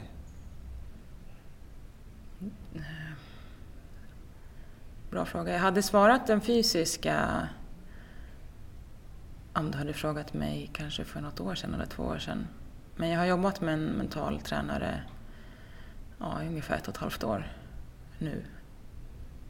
Jag vill inte säga kanske att det är 50-50, men det skiftar nog. Ibland är jag är verkligen inte stark mentalt och tar det fysiska över, men ibland kan jag liksom fiska upp det fysiska med att vara mentalt stark. Men båda är lika viktiga, helt klart. Hur ser dina säsonger ut? Får du paus ifrån cykling? Tar du paus ifrån cykling? Ja. Du måste göra rent mentalt, kan man skönt ibland kanske? Ja. Åka längdskidor i Falun? Ja, men på vintern definitivt. Alltså efter säsong så har jag ju typ 3 veckor där jag inte gör många knop överhuvudtaget. Och framförallt inte sitter på en cykel. Och sen är det ganska varierad träning på vintern för att det är slitigt att hålla på och cykla i snöstorm och kaos. Så då blir det lite längdskidor, det blir mera löpning, mer styrketräning och sådär. Men under säsong så har jag i alla fall en dag i veckan där jag gör någonting annat än att cykla. Och jag brukar ha en dag där jag inte tar på mig träningskläderna överhuvudtaget. Och det är framförallt mentalt skönt att inte behöva vara atlet. Liksom. Och så får jag oftast i alla fall en veckas semester så på riktigt. Någon gång när det passar under säsongen. Nu var det efter girot i år. Det skulle ju ha varit innan då, men jag behövde hålla formen lite längre än planerat. Också en annan väldigt praktisk fråga. Hur många cyklar har du? Är det typ dina cyklar eller är det teamets cyklar? Sådär? Ja, vi kan ju räkna på båda då. Om vi räknar med teamets cyklar så har jag 4 cyklar som teamet äger. Varav jag förvaltar en hemma som träningscykel. Sen har jag en tempocykel och 2 tävlingscyklar som då teamet tar hand om. Sen har jag en gammal är den väl inte, men jag har en privat racercykel. Jag sålde av 2 cyklar i våras så att det minskade. Jag har en velodromcykel och en stadscykel. Så att 3 privata, 4 med laget och för 2 månader sedan kanske så hade jag ytterligare 2 mountainbike on cross. Så att det blir ett gäng och lever man då också med 2 triatleter så är lägenheten full med cyklar kan man säga. Det blir en del. Du är aldrig sugen på att satsa mer på mountainbike? Nej, jag tror att jag är för dålig tekniskt. Alltså, jag är för rädd i skogen. Det skulle man ha börjat med yngre. Exakt. Tror jag. Och då har man kanske inte, visst du får terrängen på ett annat sätt, men då har du inte den här lagtekniken på samma sätt. Kanske. Det är också sant. Man kan väl köra lite som lag så och hjälpas åt, men det blir ju mer individuellt har jag fått känslan av. Så att det är nog sant, men också jag tror att det är för sent. Hur ser framtiden ut? Vad har du för planer? Du flyger iväg till Skottland eller vad var det till helgen? Jag flyger till Glasgow imorgon. Tävlar på söndag, linje EM. Och sen åker jag direkt därifrån till Danmark och kör ett lagtempoläger med delar av teamet. Och därifrån, hänger du med nu, åker jag direkt till Vårgårda. Då går det ju World Tour-racet, både ett lagtempo och ett linjelopp. Planen är att jag bara kör linjeloppet. Jag är reserv på lagtempot, det är därför jag är med på lägret. Om någon blir sjuk eller så är det bra att man har kört ihop sig. Och direkt ifrån Vårgårda åker jag till Norge och kör Tour of Norway. Låter berget? Ja... Det var 2 år sedan jag körde där sist. Jag körde 2 år, jag tror jag körde 2015 och 2016. Det är också sådär lagom kuperat, typ semi-kuperat. Kanske lite längre klättring ibland, men sånt som jag ändå i alla fall då kunde hantera hyfsat. Och jag borde vara bättre nu, tycker jag. Så det blir kul. Det är en kul tävling. Det tycker jag, den ser jag fram emot verkligen. Det blir roligt. Och de har förlängt det så att det är ett lagtempo, ett separat vad jag förstår som lagtempo på torsdagen och sen 3 sammanhängande linjetapper. Så det är mycket fläng. Vad har du satt upp för planer för dig själv? Har du någonting som du kan outa typ? Liksom vad du strävar efter? Eller vill du hålla det för dig själv? Det beror lite på vad man syftar på, men om man tittar på långsiktiga mål så... Och vad är långsiktiga mål för? Eller rättare sagt hur långt i framtiden har du någon slags, behöver inte ha detaljerad plan, men hur långt i framtiden tänker du när det gäller din cykling? Jag tänker främst till OS 2020. Eller den säsongen då, OS går i mitten på säsongen. Då skulle du gärna ha blågult på dig? Då skulle jag väldigt gärna ha blågult på mig. Och jag skulle vilja ha verkligen förtjänat det också. Att jag tar ett par kliv till på vägen dit. Gör mig förtjänt av en plats där och faktiskt liksom har någonting att komma med. Att jag kan göra en bra prestation. Det är 2 år dit. Så. Och sen, efter det vet jag inte riktigt. Jag menar, ska inte säga att jag är gammal, men jag fyller ändå 30 år. Liksom. Och de flesta cyklisterna är yngre än mig. Så man vet inte, men det beror helt på hur min egen utvecklingskurva ser ut och hur sugen jag är på att fortsätta. Men sen jobbar jag också ganska mycket då till mentalt, som vi pratade om tidigare, med att jag kan inte ha ett resultatmål som liksom slutet på min karriär, att jag ska bestämma mig då. Alltså någonstans måste det ändå vara resan värd dit. Så att generella mål är ju att jag ska fortsätta och tycka att cyklingen på den här nivån och det livet jag lever är givande liksom. Att jag känner att jag utvecklas, jag har kul på vägen, jag får uppleva saker jag tycker är roliga.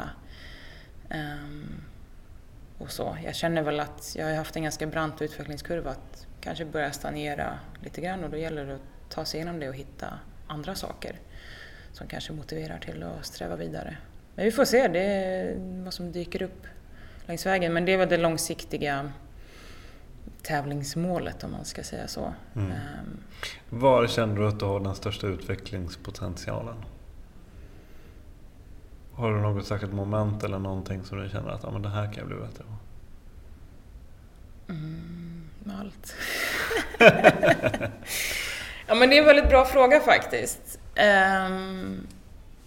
Jag behöver ju kanske då, eftersom en svag punkt är långa klättringar eller långa stigningar, då behöver man bli lite lättare samtidigt som man inte får tappa för mycket kraft.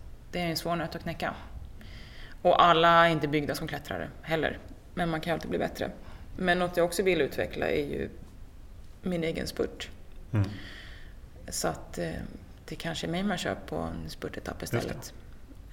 Så att jag får sitta trygg hela vägen dit och göra något större internationellt resultat. Det hade varit kul. Utveckla det liksom. Och kunna känna mig trygg. Men det känns som att jag ändå har tagit vettiga och väldigt selektiva steg på vägen dit där jag sitter nu. Att jag har inte gjort allt på en gång, utan jag och min tränare, och framförallt han, har väl varit väldigt smart i att introducera en ny sak i taget. Börjar man cykla när man är 5, då kanske man snappar upp mycket på vägen, men för mig har det varit väldigt viktigt att okej, men den här vintern börjar vi jobba med tröskelträning. Liksom. Just det. Jag har inte gjort förut. Eller nu testar vi att köra långläger, eller nu ökar vi i antal timmar i veckan. Och liksom ta det successivt, göra en sak i taget. Eller fokusera på en sak i taget. Ja, nu jobbar vi på dina spurter, det har vi inte gjort tidigare. Eller, ja, jag vet inte, det är allt möjligt. Hur man lägger upp träningsschemat. Liksom. Vad funkar inte? Vad känner du dig mest stolt över? Prestationsmässigt och lagmässigt är det ju helt klart SM-guldet. Det gör mig väldigt stolt. Även om jag nu förlorade tröjan i år, så det är ingen som kan ta ifrån mig det. Det kommer alltid att finnas där. Det är jag väldigt, väldigt stolt över faktiskt. Once a champ, always a champ. Exakt. Har du någonting du vill tillägga? Nej, inte spontant. Det var väldigt trevligt det här. Prata om sig själv. Jag blir taggad, kan jag säga. Jag blir väldigt peppad av det här. Och jag hittar ju motivation i det jag gör när jag pratar om det. Och det känns bra. Kul. Ja. Jag skickar faktura på posten. Jag gör det. Nej, men tack så otroligt mycket. Det var väldigt, väldigt roligt. Och nu kommer inte avsnittet komma ut innan helgen då. Men vi får se hur det går. Lycka till. Tack. Jag tror det går bra. Ja, tack. Hej då. Hej. Podcasten Husky finns även på Instagram och på Facebook. Husky spelas in med stöd från Naturkompaniet. Musiken görs av Joel Mull.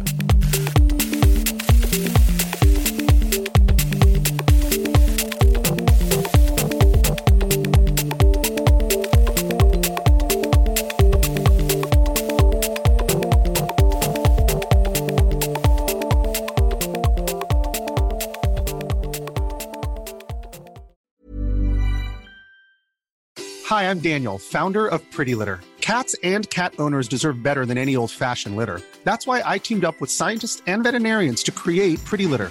Its innovative crystal formula has superior odor control and weighs up to 80% less than clay litter. Pretty Litter even monitors health by changing colors to help detect early signs of potential illness. It's the world's smartest kitty litter. Go to prettylitter.com and use code ACAST for 20% off your first order and a free cat toy. Terms and conditions apply. See site for details. Mom deserves the best, and there's no better place to shop for Mother's Day than Whole Foods Market. They're your destination for unbeatable savings, from premium gifts to show-stopping flowers and irresistible desserts. Start by saving 33% with Prime on all body care and candles. Then get a 15-stem bunch of tulips for just $9.99 each with Prime. Round out Mom's menu with festive rosé, irresistible berry chantilly cake, and more special treats. Come celebrate Mother's Day at Whole Foods Market.